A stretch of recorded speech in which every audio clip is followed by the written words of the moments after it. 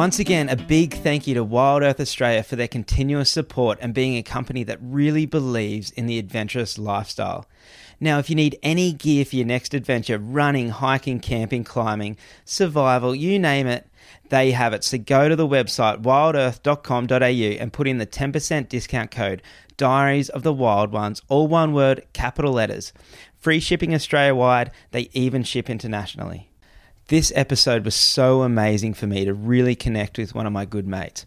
I've known Joe Clark since we were teenagers, and I'm so thankful for this podcast and the experiences it gives me, because this allowed me to sit down and really learn so much about a mate's life. I really enjoyed hearing about his career as a professional bodyboarder, so I hope you guys like it too.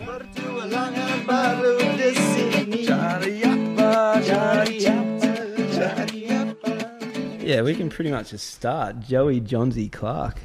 Actually, what are they mainly calling you now? Because I call you Johnsy. Clarky. Who's calling you Clarky? Is it because you started doing a trade? Yeah. They call you Clarky? Yeah. What, don't you tell them? No, well, my high school friends all called me Johnsy, or Joey Johns, and then it went to Johnsy. Yeah. Yeah. So, but yeah, you're right. I've never actually thought about that. What, that you started a trade and so And now then- they call you Clarky? Yeah, now my nickname's changed. Isn't that fucking weird? It is. Yeah, dude, it's a trade nickname. Yeah. It's a tradie nickname. Yeah. Oh, dude, now you're a tradie. No, but we were just talking about when I saw you last. So that was it was an all-white party down in Coolangatta. Yeah. That was actually an insanely fun party. That was really good. It was like an American style party, like beer pong, and do you remember that? Yeah, exactly. And it had all the red carps and everyone was... Dude, that was so much fun. And I nearly took you out. I nearly hurt you bad because I decided to get up on the kitchen bench and jump into the crowd. And because it was raining outside, the floor was wet. And you went to catch me. Yeah, because I went to crowd surf. I was just getting too excited because I was having so much fun. Yeah. And you went to catch me. And I think you just slipped from underneath. Yeah. And I think I went head first into the tiles. And I just remember you going, "Oh, are you okay?" I thought you were dead.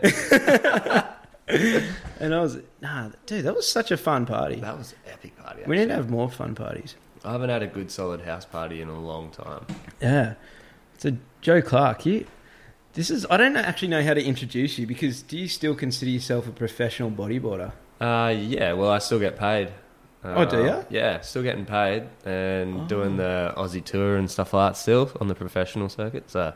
Oh, you are? Yeah. Really? Yeah. Fuck yeah. I didn't. I thought that you kind of gave up the Aussie tour when you started your trade. Nah. Yeah, I've been doing it the whole time. So how do you balance that? So let's actually start from the beginning because you've been a bodyboarder your whole life. Yeah. When did you realise that you were good at it? Because I've known you since we're 16, 15? Well, that's when I started. I started bodyboarding when I was 16. Yeah, right. At high school. All the guys I grew up with at school were like national champions, Corey McLean and Tom Smith and all those boys. Yeah. So I had these groups surrounding me that were just elite, like the best in the world, Australia kind of for their age. And so me being me, just super competitive, I was just hanging out with these blokes just going, I want to do that. Like, that is epic. Yeah. And yeah, they were my best mates. And so I surfed with them every day and it just rubbed off on me. And within, 2 years I was sponsored, had like a shop sponsor. How did you...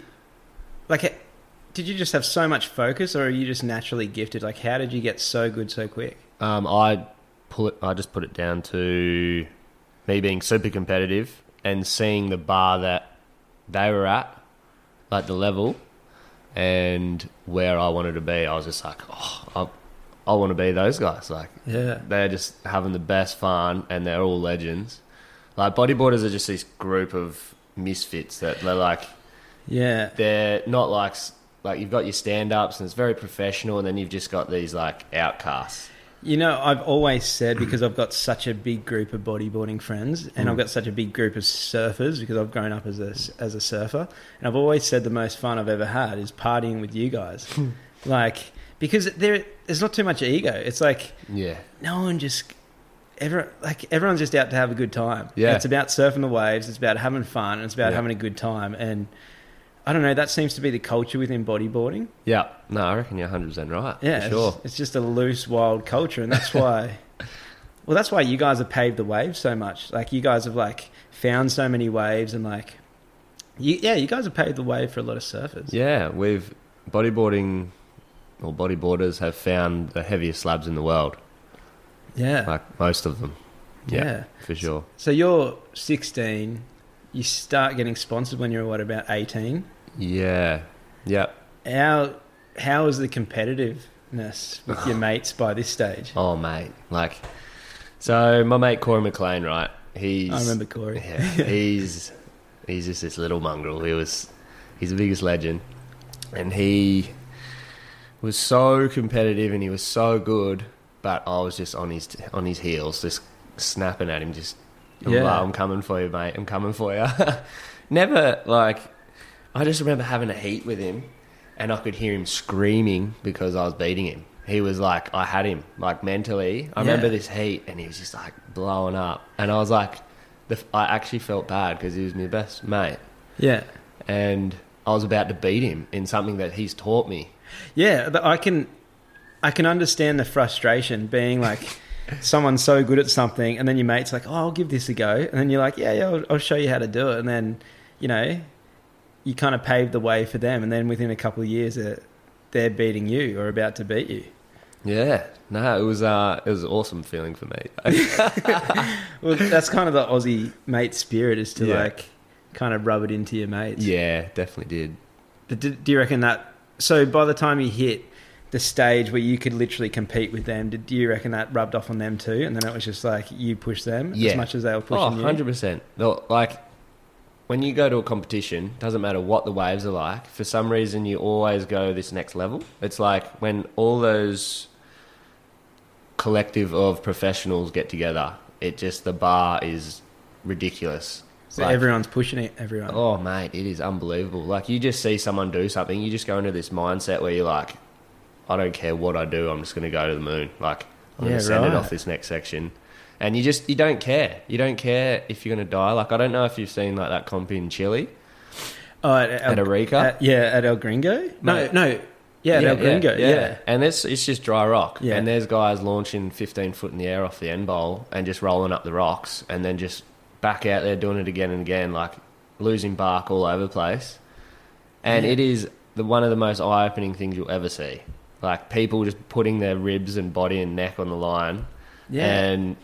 because you bodyboarders, like a lot of these airs that you're doing too, you're landing out in the flats. Yeah, it's like jumping off a roof, mate. That's what it feels like, onto your ribs.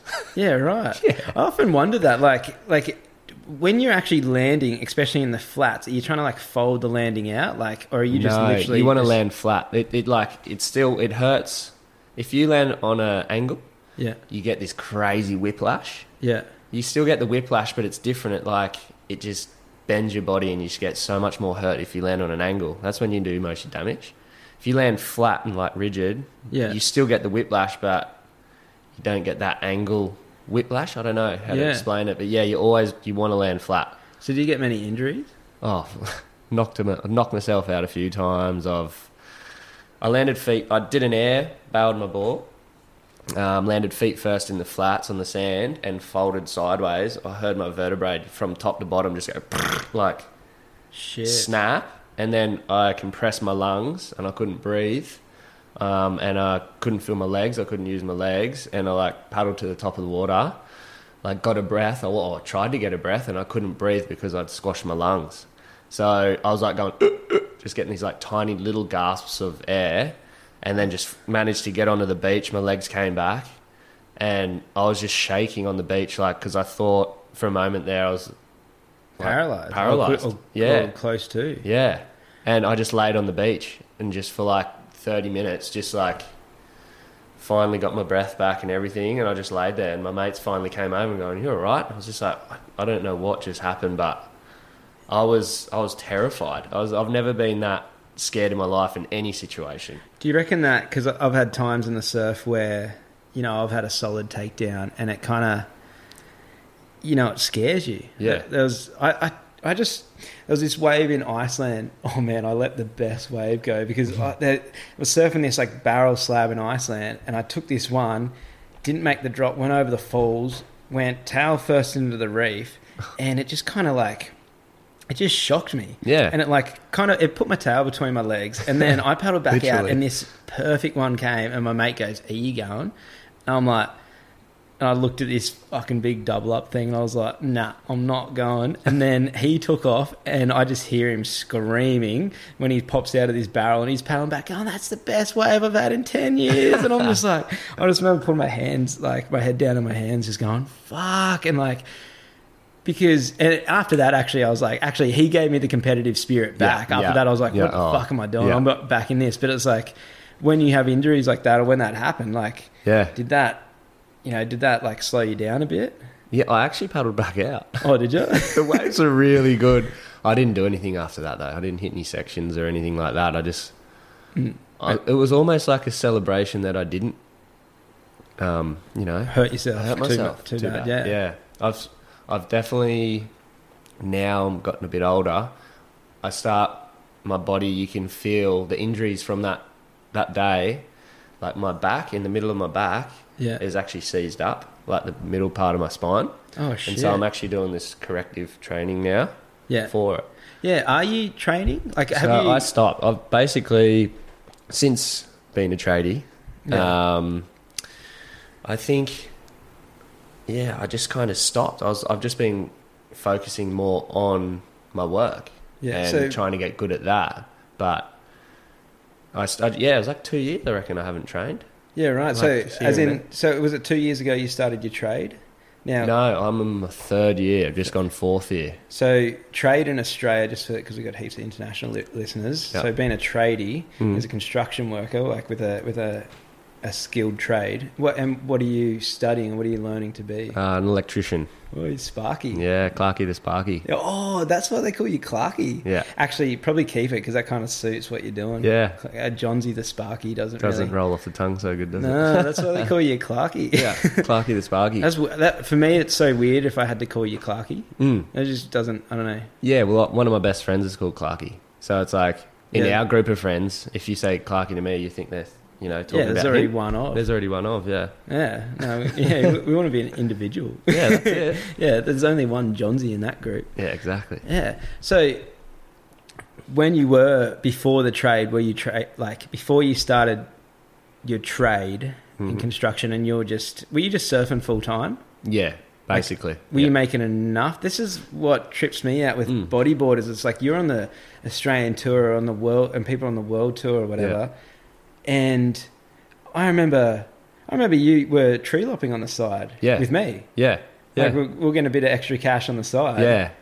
And, you got these guys all sponsored up. They're in videos. You're seeing them all over social media. Yeah. And then they're trying to make this extra cash on the side. And this is what always trips me out about the bodyboarding industry, because you guys are so talented and are pushing yourselves so much. But is there just not the money in it? Yeah, basically. I was getting paid enough to live off. I signed a 4-year deal with VS back in the day. How did that feel? Oh my God. I was in Hawaii, right? I was with Ash Bryant and Michael Jennings and all that. We're all just in this little shack on the beach at Rock Piles. Yeah. I know. And anyway, this email comes through.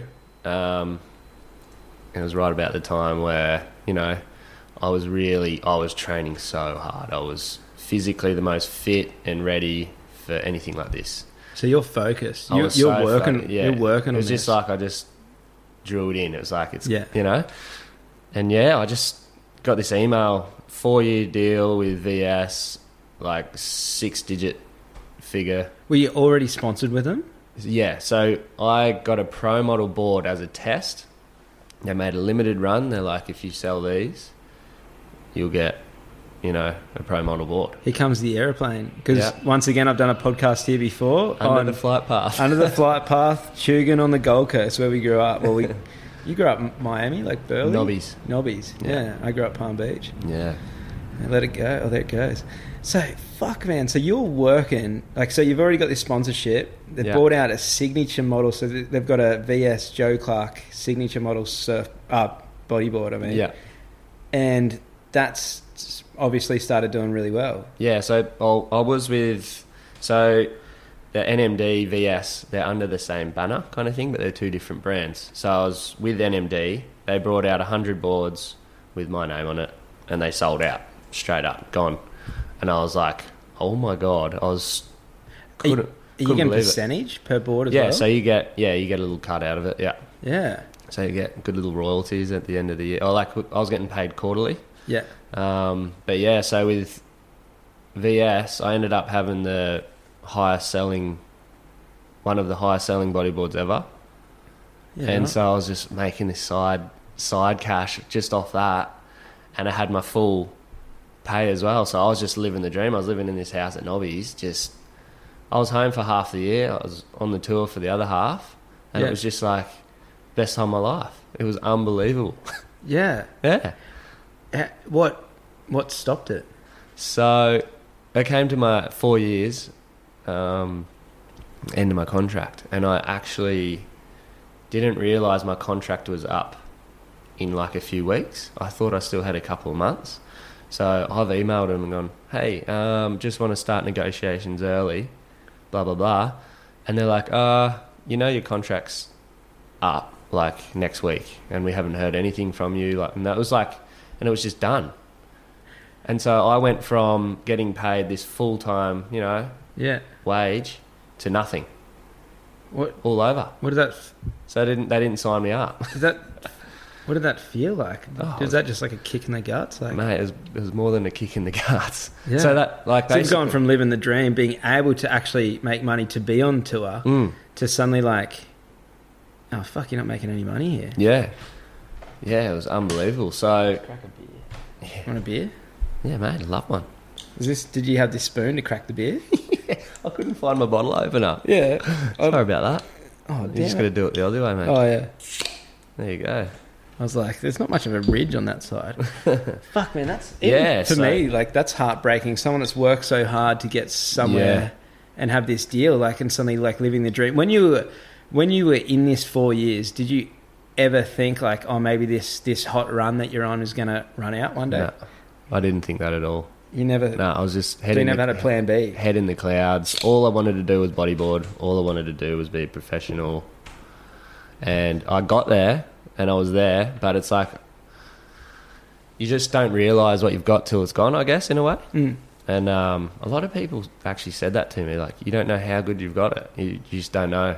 Like other struggling bodyboarders, like people that are really good. And yeah, I was just like, just going with the flow and just rolling with it. And yeah, it was heartbreaking, man, because I was like, yeah, up there with all the boys, on the world tour. And then, just reality. so that, Ryan Hardy? Yeah. So Ryan Hardy also got dropped. Really? Yeah. He's like one of the best. He is the best. Yeah. And I think that was around that big financial crisis as well. Mm. And everything just shut down. So he got dropped, I got dropped. And then, there was a year there where I didn't get paid, and I was just doing the tree lopping again or whatever I could find. So you're suddenly gone from like making good coin, traveling around the world, competing, surfing, training, like living this good life, like comfortable, to suddenly like scrapping for cash in hand jobs or like picking odd jobs up here and there. Yeah. Are you still training on the side to try and like pick this back up? Yeah, I was still training then. Yeah. Did you stay positive? Yeah, always, mate. My mum's been massive on that. She was always just like, like, you're down. Yep, you can't go any further down than that. Yeah. So get off your bum and make it work. Like, get into it, boy. Yeah. And so I did. I was just like, all right, well, what's next? Like, I ended up picking up a sponsor, but I was only getting paid probably a quarter of what I was getting. So when you pick up a sponsor, because this is where, like, even where I'm at with this podcast, it's like I haven't tried to get any sponsors. They just have approached me, and now I'm thinking it's like I need to talk to guys like you. Like, how... Like, I've got some really good sponsors, especially Wild Earth. They're amazing, but it's like... here comes another plane. There it goes. 646. Yeah, 646. From Cairns. Virgin's such a good airline, man. I just flew back from the States. Amazing. Yeah. Okay, I'm not sponsored by Virgin. Maybe I'll try. Okay, if I wanted to get sponsored by Virgin... Okay, when you said you got a new sponsor... Yeah. Right. Were you applying for sponsorships? No. It was just same someone thing, approached you. They approach you, yeah. Yeah, right. Do you ever apply? Or like, does it? I've, like, some of the smaller sponsors I've had, Yeah. like, I've just either hit them up on Instagram, like, hey guys, like, blah, blah, blah. Yeah. Are you guys interested in having like a brand promoter? Yeah. Yada, yada, yada. I have this many followers or something like that. And they're like, oh yeah, well, you know, like Sun Zapper, Yeah. Zinc. I did that through them. They hit me up and yeah. But those big ones, you're kind of waiting for them to come to you? Yeah, they've always got their eyes open, you know what I mean? Yeah. They know who's in the game, who's doing what. It's all over the internet. So Yeah. if you're not doing anything, if you're not promoting yourself Yeah. in a good way, like, you got to make yourself marketable. If you're not marketable, there's no point That's giving someone yeah. stuff, you know what I mean? And So, isn't it a weird game you got to play? Oh. Making yourself marketable? but you know, like, some people do it naturally. Some people are just approachable, yeah. marketable, you know, good head on their shoulders, and yeah, that's the main thing. You've got to be like, you're a poster boy for that brand. So you know, they're putting their eggs in your basket, and you've got to do that in return for them. Yeah. Yeah, well, it's a trade. Yeah, You're trading exactly. with them. Yeah. So you've been approached now by this other sponsor, Yeah, and so they've offered you what, a quarter of the money. Yeah, A it's quarter. such a kick in the guts. Yeah. Well, I suppose it's like what your mum was saying. It's better than nothing. You know, It's Exactly. still positive. It's on the way back up, but like, Still getting paid to travel. So basically, that was a travel allowance. I wasn't getting paid a wage. You know what I mean? So Yeah. I could still do the comps, and but you've got to scrap for all your expenses. yeah. So this is where I was going through this transition of trying to make bodyboarding still work and work. Mm. So I needed this balance, which was like just so unnatural for me, because I'd just been waking up, money popping in my account, going to the surf, going to the gym, going overseas, getting on a plane. I'm like, oh, Tahiti's good. I get a message off one of the boys. Oh, keen to go shoot. Chopu looks good next week. I'm like, all right, sweet. Book a flight, gone the next day. And that was the life I was living for 4. Did you ever get scared if someone messaged you and said Chopu's on? Oh, 100%, mate. I was like, it's the If I got scariest. that message, I'd be like, oh no, I've got no credit. Can't reply. Oh, what a shame. No, I'm so glad it went though. Yeah. Yeah, fuck, what a life. So what did you do? Mate, it was, yeah. So I just had to get a job. That was it. Like, there was no, they weren't going to pay me what I wanted. Yeah. They didn't have the money, and yeah, what other option do you have in that situation? Like, you've got to eat, you got to pay rent, you got to pay Yeah. your bills, and so I ran into a mate, and he was an electrician. He's doing really well. He had a nice truck. He had, you know, when you get a bit older, you start. Was it Wilson? No, Oh. it wasn't Wilson, but yeah, he's doing really well. Yeah, yeah. I'm Tommy Boy. He's like my half brother, Wilson.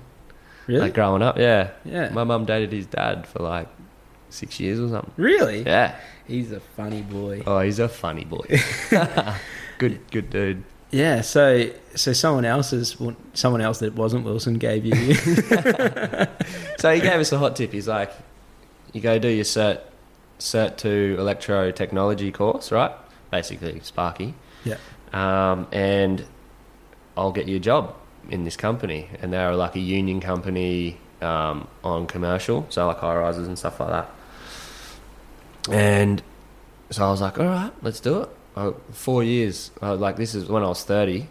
Yeah. 30 years old, starting an apprenticeship. You're the same age as me, so 32. I'm 33. Oh, you're 30. I turned 33 this year. Yeah, I've got a few months Yeah. until I turn 33. Ooh, Yeah. old boys. Oh, Yeah, geez. so then you started this apprenticeship. So, like, you literally... Was that a hard thing to swallow as well? Like, someone saying, like, okay, no, you got to play the game now with life. Like, Yeah. okay, it's not fully going your way, like, with this career, even though it has gone your way, you know, like, Yeah. it has gone your way, but it, like, to actually being like, okay, you need a backup here, you need to, like, think about the long run. Yeah. Was that hard from being that young Grom that's just like... Oh, I was the pawn getting thrown onto the chest. It was like, welcome to life, mate. Like, I've just been living in the clouds, and then it was just like, all right, it's time to work, boys. So, like, you know, people left school, got their trade, or did their trade, went to trade school, Yeah. And, you know, And they're now established. they're traveling, they're established, they've Yeah. got their house and stuff. Now I'm starting, From like I've left school. yeah, And so that was my biggest, wake up call. I was like, wow. Yeah. Like, I look around and I often get, you know, I get a bit jealous of what these guys have. You know, they're set up their house and that. But, you know, they all look at me and go, I wish I did that. yeah. You know what I mean? So, Well, you're young and able. That's Mm. the thing. exactly. It's balance and everything. I've had that before, and like that was one thing that like I literally felt like that all up until a year and a half ago, until I bought my property. Mm. And it's like when I did that, it was like all the weight was lifted off my shoulders.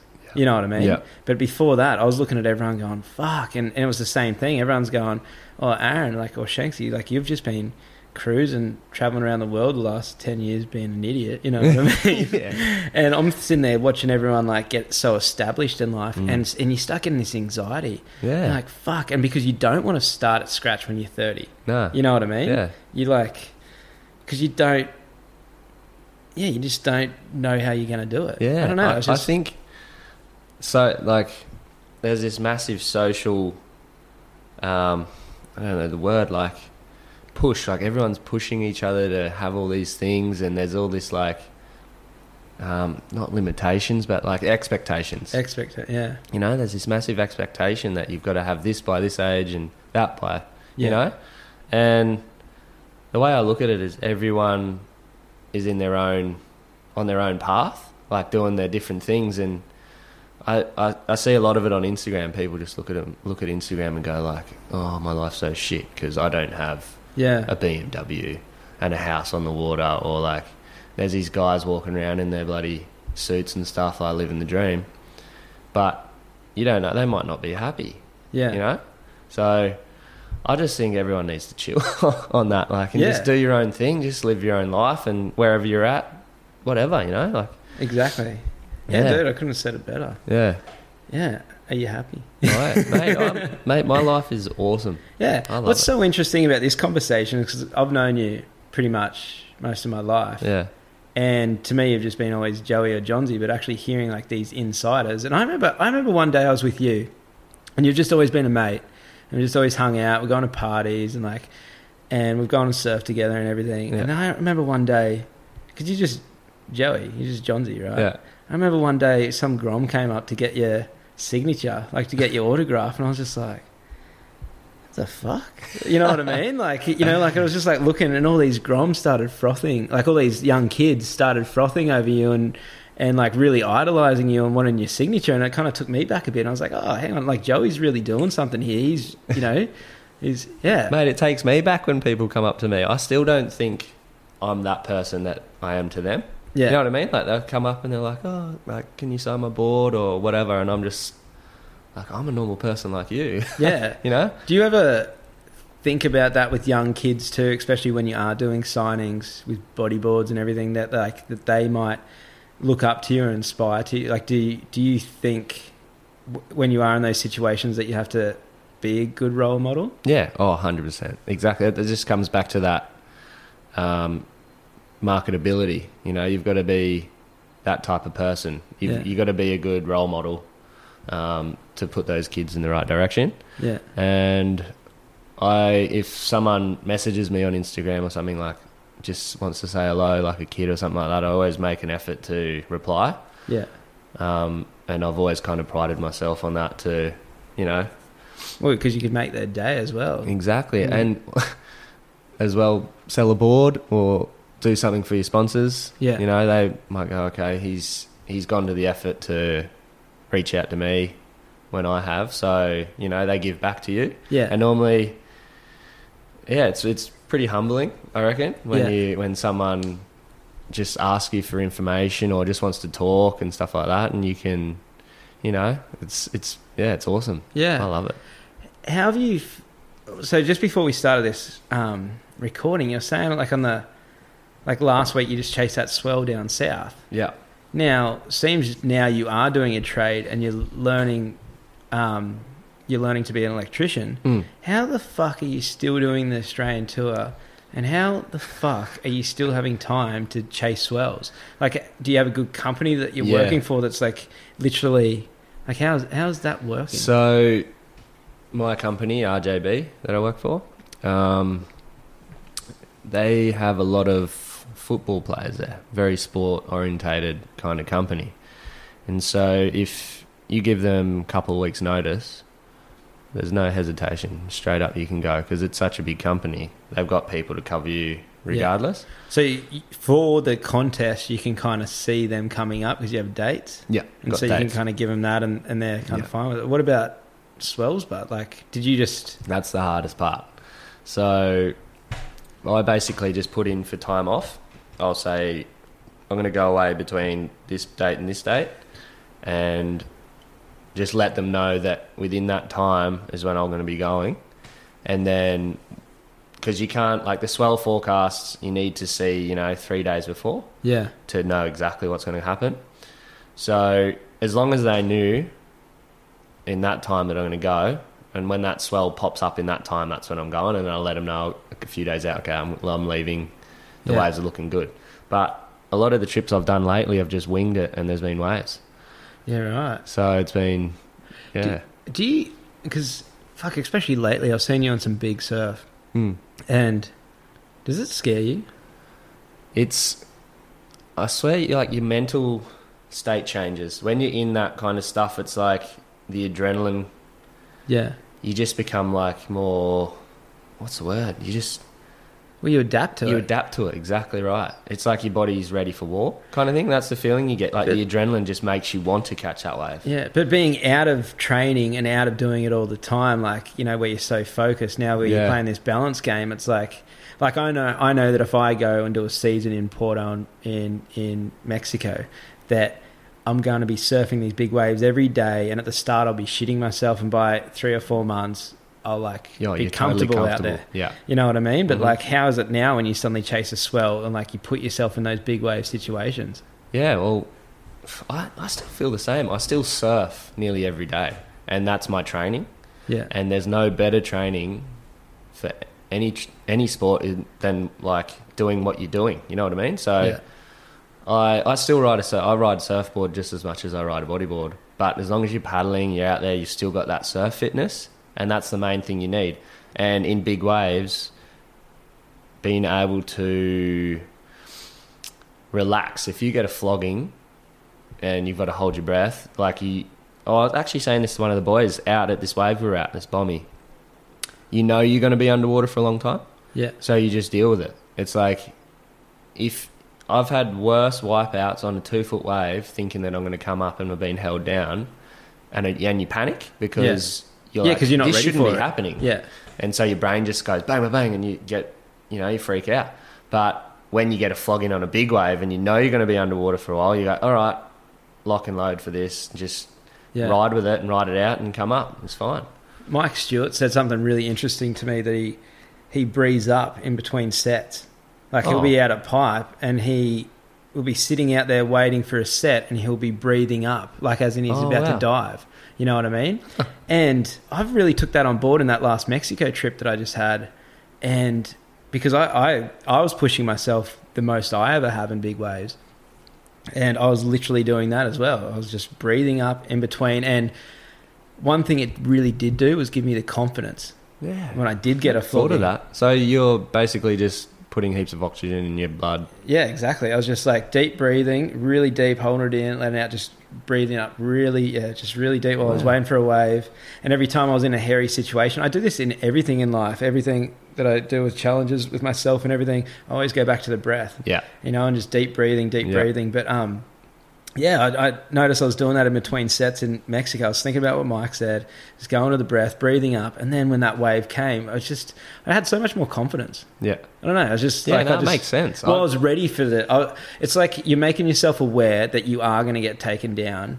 And when you do, you're prepared. You're aware to exactly that, out of your comfort zone with that 2-foot wave. You're not ready for it, but you're suddenly ready for it. You know that when you get taken down, it's okay. You know to relax. You know to be calm. You know you get oxygen. Yeah. Yeah. No, it makes sense. I've never actually thought of that. Yeah. So dude, start doing it. I've been doing it. I used to do a lot of pool training. So I was doing laps and holding your breath for certain amounts of time. So like you'd start off doing 6 strokes breath, 8 strokes breath, 10 strokes breath, and you make it harder. Yeah. And then it got to the point where I was just swimming 50 metres, one breath, like, and we're doing the runs under the water and all that stuff with the weights, and that was when I was my most comfortable. Yeah, knowing right. that you can be underwater for 2 minutes and just come That's up what and you're trainer fine. does, yeah. And you're just so mentally prepared for anything. Like I went to Hawaii, I did a season in Hawaii. After that, I felt invincible. Yeah. I literally felt. And Hawaii, like, that's something, because that trip I just did, I started in Hawaii, and it's so powerful there. Oh, you know what I mean? So you get used to it. And then when I went to Iceland, Iceland's so powerful because it's just like Hawaii. Swells come from... Nothing stops them before they get to Iceland. Yeah. So it's just so powerful. And I thought that was also another factor that when I was in Mexico, that I was so used to that power and those big waves. But yeah, it really builds your confidence up. But being a professional bodyboarder for the last 12 years, like, it's got to have put you into some situations. Yeah. Or some, you know where I'm going with this, eh? Yeah. I'm going into story time. Story time. Yeah, I was like, because I saw you got a few notes there about a story, and I was thinking about just even your career in general. That's why I asked you to be on here, because I was like, I know you've travelled so much. I know you've done so many things. I know you've surfed so many different waves around the world. Yeah. And it's just like this, I know you've got some stuff in the vault. Yeah. Well, yeah, my favourite trip and adventure for sure was Canada. So you don't really think surfing in Canada much. And I had a friend who moved over there, and he's a bodyboarder from Nobby's, Curtis Pryor. Yeah. And he just ran into this guy. His name's Greg Vorster. He's a South African, and he's sussed out all these waves over there. And so Curtis was like, I gathered up a few boys, and we flew over there with a photographer on a Riptide magazine trip, photo trip, see if we could... So being a Riptide magazine, does that mean they put in a budget for you guys? They normally pay for the photographer, something like that. We pay everything out of our own sponsor money, or you pay off your own back. Yeah, it's kind of just the way it is with bodyboarding. And so Curtis was like, all right, well, this month is normally the best time for waves, wind, blah, blah, blah. So we ended up going to Vancouver Island. Basically got on a plane, flew to LA, from LA to Canada, and then straight from the airport, straight onto the barge, got picked up. Greg and Kurt were in the car.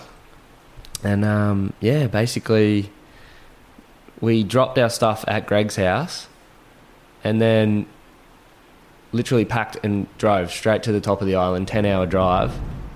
Ooh, there's thunder outside. Holy shit. Wow. I just saw that lightning too. Don't really get storms in winter, so that was a bit odd. But anyway, so we just literally, just on this straight up mission, like, took hours.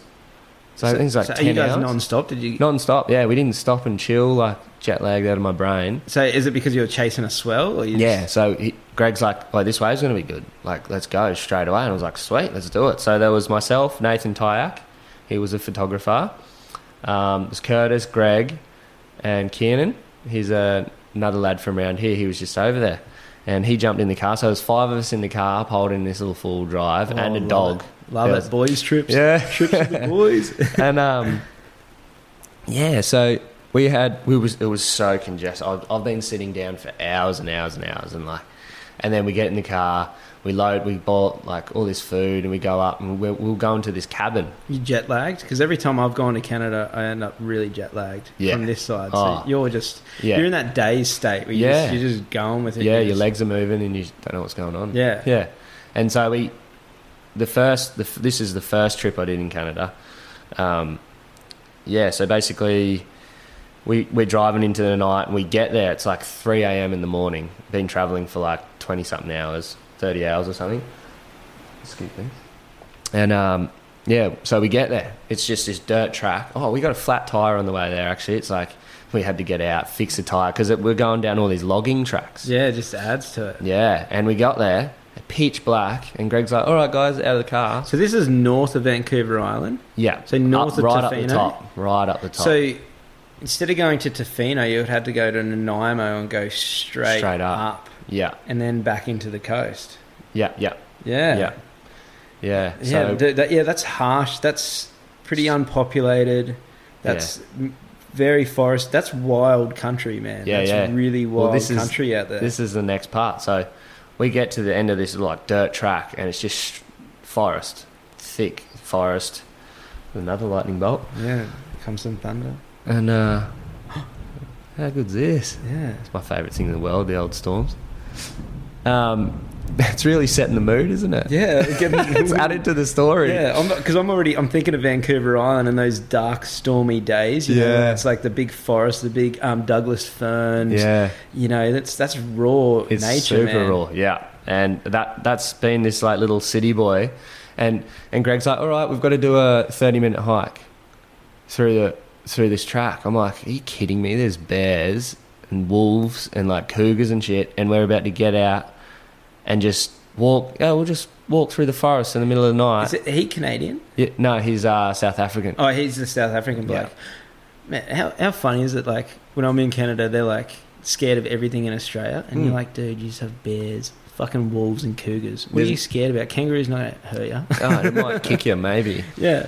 Big reds, careful that. No, so now he's told you to walk through. So what time is this? Like it was 3 a.m, and the sun doesn't come up till. So like I'm tripping out. It's like I'm just like in this other universe. I've been traveling for so long, jet lagged, and now he's telling us we had to do a river crossing. Like so, you're in predator territory. I know, mate. And like I was literally shitting myself. I was like, are you kidding?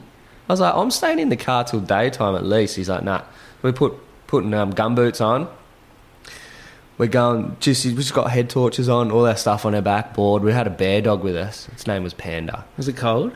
It's freezing. So cold. So bear dog as in like he's going to let you be aware of... Yeah, bears. Bears. So like, this guy's prepared. Yeah. He knows what's up, but we don't know anything. So he was chill. The only thing that made me relaxed is that he was. Yeah. And we had a dog. So the dog's probably going to go first. Yeah. Well, that's kind of what happens. It's sad, but it's like that's kind of why you have those dogs. I'd hate that. I'd be so pissed off. Yeah. But, so we've just started walking into the forest. I'm like, oh my God, this is an absolute joke. Walking along, and then we get to this creek. It's just gushing water. The water was like 2 degrees. It was like when you stick your hand in an esky full of ice. Yeah. That water, that's what it was like. Yeah, it's numbing. It was numbing, exactly right. And so we'd got all our stuff on our heads crossing the creek. It's up to our knees. The gumboots were just full of water. Trying not to get washed away. We've crossed this creek. Walking along the beach, up and over this hill, round this headland, through the forest. We get to this little cabin, this tiny little cabin. It's probably like 4 by 4 metres. Just this sick wood little cabin. Did he know the cabin was going to be there? He knew it was there. So he'd been up there a couple of times. And it's a little hiking cabin. So because those massive storm fronts come through, it's for hikers and hunters, a safe haven. Yeah, safe haven. Yeah. So someone just builds them sometimes, or maybe the government builds them. It's normally on the state forest. Yeah. So it's just a little safe haven, and basically we woke up there just to these massive pine trees on this super raw coastline. So you got to have a good sleep. No, I had 4 hours sleep, I think. And I just woke up. I was tripping when I woke up. I was just so I felt hungover. Like, yeah, so like, where am I? Yeah, suddenly just looking around, and it's just unbelievable. Well, you've just come from the Gold Coast, Australia. Yeah. Now suddenly you're north of Vancouver Island in this fucking Douglas fir forest in a cabin. Yeah, with bears and wolves around and shit. So anyway, so we it's tripping balls the whole time, and then we had to hike to this other wave. The wave was like 30-minute hike or something like that through the forest. And it's just I was shitting myself the whole time. I'm looking around, just like thinking, I'm just gonna get done by something here. Like I've never felt that in my life. I haven't been anywhere where I'm like, something can eat you, or attack you. As we're Australians saying this, but we know our environment. Yeah, we know. Like we got spiders and stuff, but they're not going to hunt you down. Yeah, you know what I mean. Like they would rather not see you. Yeah, like, these things see you, and they're like, yes, You know, Yeah, it's a they're feat. licking their lips. Yeah, licking their chops. So yeah, anyway, that was the first part. So we surfed this little bomby wave. It was perfect, right? No, like probably a handful of people have ever surfed it. Yeah, so you did score. Like Yeah, it we paid got off. yeah. So we got a full feature out of this trip. How did it go? How did you surf when you're so jet lagged, so out of it? The first surf was like hard, super hard. So I was in a 5'4" wetty. I've never worn a wetty that thick. I had booties, gloves. You can see the storm picking up outside, but that's okay. Continue. Yeah. Oh, how good is this storm? Yeah, it's nice. I'm loving it. Yeah. So that was that was the first part of the trip. Was that your first? Was that your first time in really cold water? Yeah. Yeah. Yeah. Well, right. I've been to Tassie. It was similar to Tasmania. Oh, really? It wasn't colder? It was. get It was that a bit colder. Yeah. Yeah. But like, I had booties and everything on. The water. I think the water was 8 to 9 degrees. Okay. Yeah. Yeah. So it was brain freeze. Yeah. Like you can't feel your fingers. What do you reckon the temp was outside? I think the top was like 13, 14. Oh, okay. Yeah. So yeah. it wasn't too bad because Yeah. it was literally the season's changing over into winter. Yeah. So it's So it was right just at the before start. it. Yeah. So it was still cold. It was cold for us, Mm. but not like crazy. And yeah, so then we went back into town after that trip. Like we got some waves and it was good fun. It was kind of just like your first little taste. And then Yeah. Greg's like, all right, there's this other wave. We've got to catch a boat to it and we get dropped out there and then we're going to camp there in tents. And I'm like, all right, that's pretty hectic. All right, Yeah. I'm keen. Like, let's do it. And so the forecast lined up, and like for a good consecutive few days, it was like this low pressure. It was just sitting over the top, so it meant no wind. Well, no, high pressure. Sorry, not low pressure. High pressure. And he's like, "Yep, looks good. We're on." And I was like, "Okay." So he told me about this wave. Basically, we went down to the wharf at Tofino. Yeah. Hit up this fishing charter. We're like, hey, can you drop us out of this spot? We'll give you the coordinates. He's like, yeah, all right, sweet. Like, Yeah, if I get paid, whatever. yeah. So we gave him like $1,500 or something like that, and we'll Ooh, thunder. how good is that? Yeah, it's kind of yeah. This is so good. Yeah, continue. And yeah, so we drove to Tofino. We loaded up all our bags full of food. I think it was like $500 worth of food, and we were going to go out there for 9 days. 9 days. 9 days, yeah. So you're- off the grid, no yeah, phone so reception. You're ready for a full trip. It's a full adventure, yeah. yeah. Like this is, yeah, it was so sick, man. Like we got on the boat and we went out. We caught all these crab. We got crabs and got a few cod. Yeah. Jigging, we got these like big ling cod, I think they're called. Yeah. Really tasty. So we got these 2 big fish. We got this crab. We had fresh seafood. Yeah. And anyway, so we getting dropped off on a beach to camp. You got yeah. So we got dropped off in this little bay, and just walked into the forest, and there was a bit of a clearing there, and set up our tents. And so the biggest thing I took out of this was like we had to cook everything on a fire. So we had to fully every day. You'd set up you'd have to set up your kindling. You'd have to cut your wood. Yeah. So I was doing tree lopping at the time, so I knew we had a chainsaw. So I'd go fell like a dead tree. Yeah. So funny. We're just like, because there's no one around, we're screaming like timber. It was just like fully getting into it, turning into cavemen. It was so funny. And yeah, so we'd prep your wood and do all the kindling for the day, and you get the fire started, and we'd cook over the stove, and Yeah. yeah. And are you getting waves? So yeah, and that was the bonus. So out on the point, there's this perfect like wedging right slab reef, and I reckon maybe like 20 people have ever surfed this wave. Like the Canadian guy, Yeah. I think his name's Raf. Raf Breweiler. Yeah, he found it. You sure? Yeah, I know him. I used to live there. Yeah. Yeah.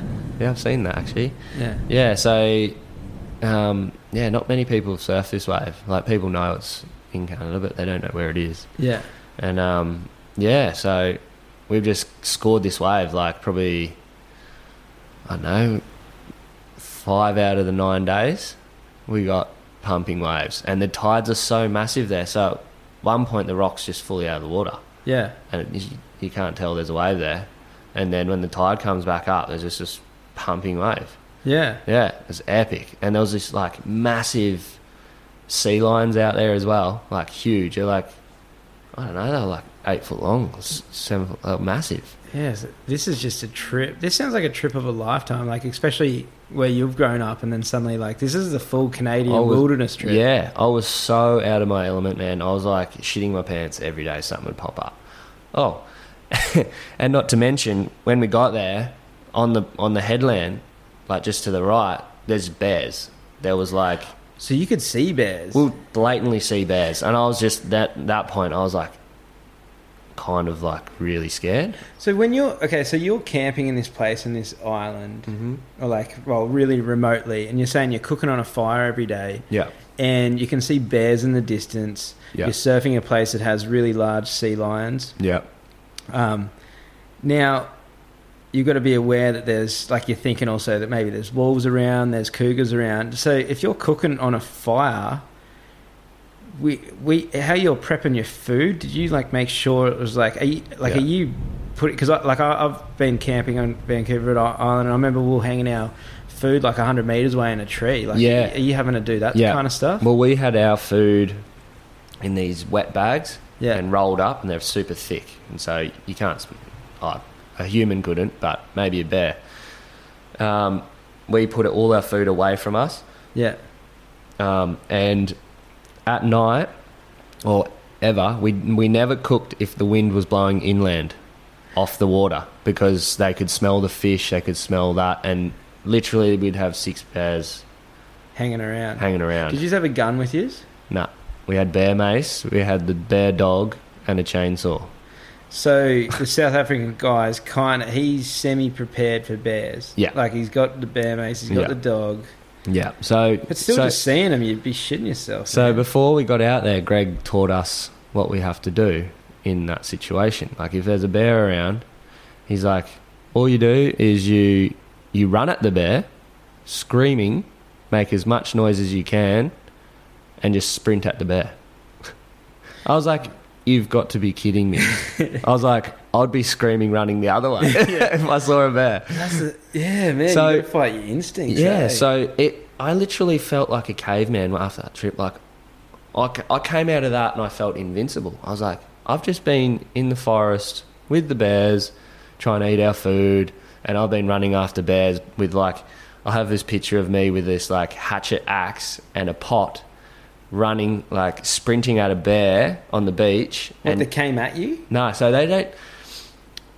They were black bears, they weren't grizzlies. Yeah. So they're still can easily kill you, and they have killed people before, but their first reaction is to run. Yeah, and if you got food, you're basically just trying to scare them away from getting too curious as well. Yeah, and so what we were doing as well is we were kind of marking our territory. We'd walk like 20 metres away from our camp and piss and do all your stuff. People think that's silly, but I do that on my land, and it's just because I have so many animals around. And actually, like, when I first get to my land, because I'm off grid down in the back of Crescent Head, just behind the national park, so beautiful down there. Yeah, and there's animals everywhere. Yeah. And when I first get there, all the animals just go scarce, and I just I'll piss everywhere. Like when I'm I'll just piss in different trees, and they get used to my scent. And then after, like, literally it'll take probably about 4 days normally. Yeah. And then all the roos, everything's just around, and they just treat me like one of them. Wow. And it's amazing. Yeah, because you see dogs do it. You see every animal does that. They squirt on a tree. Yeah, but when I say that to people are like, you weirdo. I'm like, no, I'm telling you, man. Okay. Yeah, no, it makes sense. Well, we're all derived from that kind of thing, So we're just animals. instincts. We are. I'm an animal. I'm an animal. Yeah. So you're having this amazing trip, and you're scoring. Yeah, we got crazy. The only time we couldn't surf, the best day on the charts that we saw before we went out, we had this crazy fog. So we had this radio, right? And it would tell you the forecast, what was going on. And it'd just say, fog banks. And you literally couldn't see, like, 10 metres in front of you. And so we're in the forest, there's bears around, and you're just in the fog. I was like, this is just a horror movie waiting to happen. Like, yeah, crap in my pants. They They call that fog set. It's because you're so close to the ocean and so cold that I think the water temp. The water's warmer, maybe, or something like that. And it creates. I've experienced that, and it's just you Thick. can't It's see. so I would thick. not want to be. I think in the forest, it might.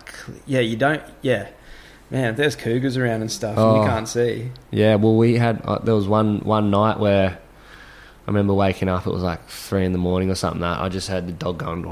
Like we'd take turns having the dog in our tent. Just makes you feel a bit safer. Yeah. And you just heard this crunch, crunch, crunch, and I was just like, oh, here we go. Like I made this little shank. I had this knife like under my pillow. So you're that nervous that you made a shank. Yeah. I had it, and I was like, and I told the boys, I was like, look, if you try and scare me through the tent, I'm going to stick this shank through the tent into your head. I was like, don't fuck with it. I don't want to know about it. Don't try it. Anyway, so it's this big, you just hear this heavy animal just walking through the bushes right behind us. So we've all just sprung up into action. Head torches on. We had piles of rocks to peg at them next to our tents and stuff like that. I've just cranked up the chainsaw. And good idea. yeah, so I've just gone, rah, like just revving it, and we're all just yelling, pegging rocks, and the dog's going off, and then you just hear it just runs off into the forest. But it was like literally right there. It was right behind our tent. Holy and shit. we're all just like... So this is middle of the night, so you're... Can't see it. We didn't know what it was. And the dog has woken you guys up. The dog woke us up. So the dog's woken up, like, growling. Just heard this... You've got your shank ready. Oh, yeah, I'm ready to go. I have the chainsaw in the tent with me. That was so smart that you guys have rocks there ready to go. You know what I mean? Mm-hmm. Yeah. And yeah, that's actually... Yeah, and have that chainsaw. It just fully turned into a primitive thing. Like, we were just back in the day where there was... Well, the thing is, you're not the predator. You're not the top predator anymore. Yeah, you're not the apex. Yeah. Yeah, exactly. That was the best. That was the best thing of it all, going into that situation. Like, these bears don't hunt you. They're basically there to eat your food. But that could have been a grizzly. Yeah, I think there's only ever been a couple, but they have to literally swim from the mainland to get there, which they do, which they can. Yeah. But yeah, if we got taught not to corner them because they will take you out. They've got a problem right now because they had wolves there, but they've just introduced a whole lot more. Okay. And I was there a few months ago, and there was one on the beach. But yeah, like there's Vancouver Island. Yeah, there's been a few people getting cornered, a couple of dogs getting taken. Yeah, so now they would. Yeah. I don't know about doing that. Yeah, it looks pretty hectic. Fuck, imagine. Have you ever seen a fucking wolf, dude? Mate, they're so They scary. are so massive. They're like one of my favourite animals, for sure. Oh, they're beautiful. They're one of the most beautiful so animals, beautiful. but fuck, I ran into one night when I was in, actually out of Whistler when I was living there because my ex-girlfriend was Canadian. Yeah. We were living together, and I went for a walk one night, and I ran into a wolf, a lone wolf, luckily. Yeah, well... And I reckon it, like, without exaggerating, I literally reckon the head came up to my chest. Wow. Like, it was the biggest thing I'd ever seen. Like, I didn't know that they were that big. You know? That's nuts. Oh, man, I ran. Oh, you would? No, but, like, you shouldn't, but I did. It's your first instinct, like, get out of here. I just started running. Yeah. Like, holy shit. Yeah, so, you know, with wolves, like, you were saying it's like a lone wolf. Yeah. Then I've heard they have, like, tactics where they send one out and it, like, distracts you and the others come from behind and attack you from the back. Well, they're smart. Yeah, I heard that, like, they'll have a decoy. They'll run a decoy and, like, kind of gets the attention, and then they'll just bang it from the back. Did this guy tell you, if you're going out to this island, did he tell you about wolves? He said there weren't any wolves, but they could be.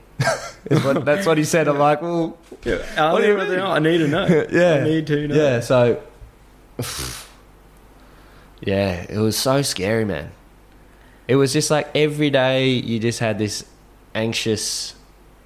There was just this anxiety of, like, fending off animals, like these bears, from your food. Like, if they ate our food, yeah, we had nothing to eat. And the boat was coming back in 9 days. We had a radio, so that was the only thing we had. So what a fucking raw trip. if anything happened, we would have had to have waited, you know, a couple of hours before we could get picked up. Did that play on your mind when you're surfing too? If you're surfing a slab, Yeah, slabby rock, definitely, like, man. Like, at first, I was very wary and cautious. And by the end, I was just like, didn't care. yeah, when you get comfortable. You get comfortable. I was used to having bears around. We were drinking water out of the stream. It was just so sick. Like, I'd never had an experience like that. Yeah. And just got so comfortable with being so out of place. It was just, yeah. Do you reckon going back and being so raw in nature, because some of the trips that I did when I was younger that took me so... Cause we've both grown up in the same place. Yeah. But some of those trips that I did when I was younger that took me out being so raw and so within nature, that actually is what made me want to go live in the bush and live off grid. Yeah. And it's like where you were there, that's north of Vancouver Island. That's so remote. Yeah. Those bears, those animals, you've had to go back to those primitive instincts Yeah. to actually feel what that's like. Yeah. That would have had to have changed your perspective. It changed everything for me, mate. It just took all of your problems, all of everything out of the picture, and then turned it into just living and just survive. Well, just surviving. Yeah. And it was the most refreshing feeling I've ever had. Yeah. Yeah. That's what trips me out sometimes when I see someone like just when I come back home or I'm in a city somewhere or whatever, and someone is having a problem in life that just doesn't matter.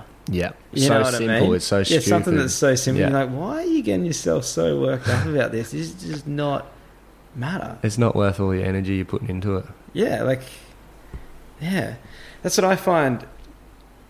When you're out there, you're in a place where, what we're saying, you're not the apex predator. Yeah. And that in itself is a humbling thing because it changes you to like... Opens your eyes. Yeah. Okay, so you surf all around Australia. You were just on the south coast of Australia last week. What are sharks? Yeah. Okay, so every time I travel and I say, yeah, I'm Australian, I'm a surfer, blah, blah. You know, people all around the world are like, sharks. Yeah. What do you like with sharks? And I see them all the time, down... But great whites, but like you surfing down the bottom of Australia. Yeah.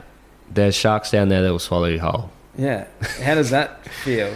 Oh, it is you're straight back to the bottom of the food chain when you're out there. Yeah.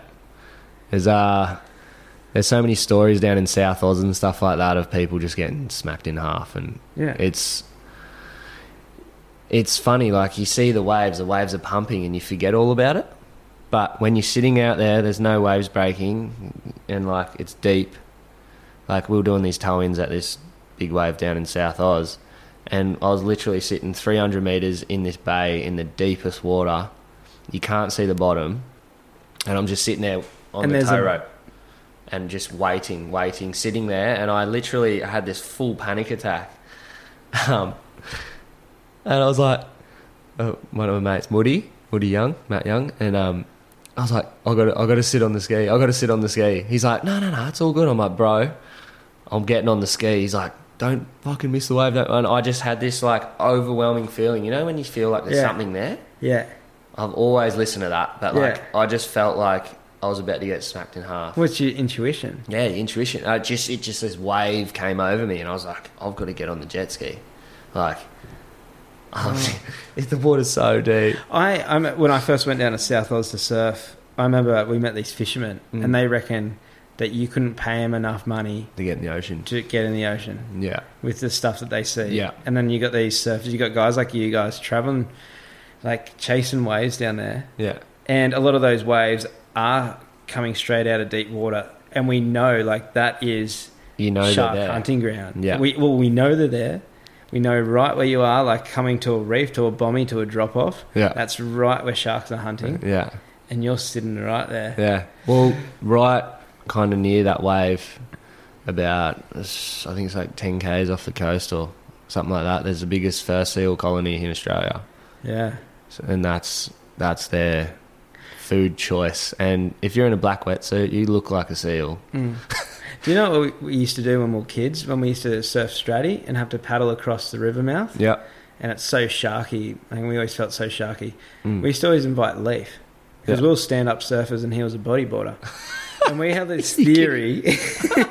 We had this theory. Just throw them in the Yeah, we had this theory, right, that bodyboarders look more like seals. Yeah. So if a great white comes, Take leave. Yeah. Don't tell. Nah, he knew that. You asshole. Yeah, Leaf is the most fearless, I don't. carefree dude I've ever met in my life. I surfed Mexico with him one day in Jacao, and this was quite a. I remember 9 of us paddled out. It would have been about 12 foot. It was over 10 foot. It would have been about 12 foot or something. And 9 of us paddled out. 5 went straight in, and 4 of us stayed out. And 3 of us were packing ourselves. I mean, I remember every time I saw the sets coming on the horizon, I just paddled as hard as I could for the horizon. And Leaf, so this is Leif Enberg, who's a bodyboarder, was sitting the furthest out, up behind the rocks, just waiting for the bombs to get these big, scary, crazy barrels, right? Yeah. And I remember that afternoon, we're in having beers, and my adrenaline's wearing off. And I said to Leif, I've never been so scared in my life that what I was today. Yeah. Right? And I go, I don't know how the fuck you do it, because I was so scared out there. And he looks at me and goes, what are you talking about? I was shitting myself all day. And I was like, He doesn't show it, didn't look like it. How were you scared? You know what I mean? And that's what, I don't know, I think some people just wired different. Yeah. Well, I reckon I've surfed a fair few places, and Mexico is up there with, because it's a beachy, so you don't have a channel to paddle to when there's a big bomb or whatever. Yeah. You just cop it. So you get stuck on the inside. You've got nowhere to go. You just got to wear it on the head. And when it's 12 foot, 10 to 12 foot, like Porto or whatever, It's heavy. that is it is shit when you get caught on the inside. Yeah. You are underwater for a long time. I copped a 2-wave hold down there. Yeah, it doesn't surprise me. And I just remember, I went straight into the beach. I just remember sitting on the sand. It was one of those things, kind of like your story. I had to sit there for about half an hour and just get my breath, just Breathe 'em compose in. myself. Yeah. It was an eye-opener. It shook me so hard. Yeah. But, yeah, I suppose this is why we do it, man. Yeah. No, back those sharks and stuff like that you were saying before. Ballina. I don't know if do you surf around Ballina much? Yeah, well, I was living in Lennox before I Oh. bought my land. Yeah, well, there's been 11 shark attacks there in a year, or was it a couple of years ago? Yeah. So this is an hour up from where we are now, or down the coast. And it's, what was it, I just read something the other day, it is the most frequently, what's the word, Shark-sided. shark sightings anywhere in the world, Yeah. most activity. Yeah. I was Yeah. talking to a mate yesterday. He said 2 days ago, he surfed over a bull shark. Yeah. And he said there was just bull sharks everywhere. Yeah, there was 60 on that. They've got an app, it's called Dorsal or something. Oh, shit. And yeah, there was 60 there or something like that. Just, pardon me. Yeah, well, Swimming. we're drinking beers. Well, yeah, So now that you're becoming a tradie, Mm. so you're gonna, in a year's time, you're gonna have your trade done. Mm-hmm. Where's your career gonna go? So where's Joe Clark thinking? What's next for him? Is it pro bodyboarding still? Is it still staying on tour? Where's your focus now? So my contract I have at the moment, I get paid for a couple of trips. I get a little bit of a monthly allowance, and then I get paid to do the Aussie tour. Yeah. I feel like the only thing different I'd do is maybe, do my own sort of movie or something like that, like a short film Yeah. of a few trips, something like that. Just keep doing the tour till my body kind of gives out. I don't really. Keep yourself marketable. Yeah, exactly. Yeah. And there's nothing wrong with still getting paid to do something you love. That extra bit of cash, Yeah. So when you finish, in a year's time, when you finish your trade, do you reckon you're going to put a bit more focus back into bodyboarding? Well, it's just, I'm just kind of rolling with the punches, you know what I mean? I'm just rolling with whatever happens. I'm not putting any goal. I don't really have goals at the moment. I'm kind of going to get my trade. So it's hard to say. If I started getting paid a lot of money, I'd probably give the world tour a crack again if I could, afford it, because it's 20 grand's worth of flights and accommodation and stuff like that to do all the comps, all the stops. Yeah. So if you want to be a world champ, kind of you've got to put that into perspective. And then so there's all that. So I'm kind of just at the moment, you know, I'm sort of in a second phase now where I'm like, you know, building my life around me. You know what I mean? Yeah. And just still surfing and enjoying that. I'm more enjoying that. You know what I mean? I use it as my getaway out of reality. Yeah. It's my It's exactly what it is. It's my life. Yeah. It's like I often think about it as like surfing is giving me everything. Yeah. Because it is everything. Mm-hmm. You know what I mean? And it is. Yeah, and I've had relationships that have hated it. Oh. Because every time. Yeah, because it's like you get up in the morning, you don't want to stay in bed and snuggle, you want to get up and beat the wind. Yeah, exactly. You know what I mean? So true. I want to get down the beach. And it's just something that you would choose. It's not that you choose it over people, but it's your passion. That's what you've done your whole life. It becomes an instinct. Like you look and you see the winds go in the right direction and you know there's swell and the tide's ready and the banks are good or whatever. And that's the first thing that comes in your head. Yeah. Yeah. It's like, don't change me. I love it.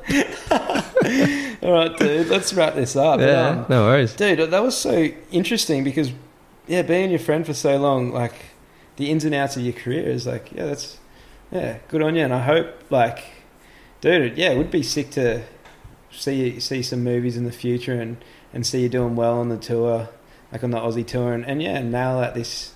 Yeah, I think you got good balance. Yeah, I think you're going well. I think that was smart to do the trade and keep that balance and then go back into it. Yeah. I'm pretty happy with that. Yeah, good seeing you again, dude. You too, legend. See you, mate. Just say,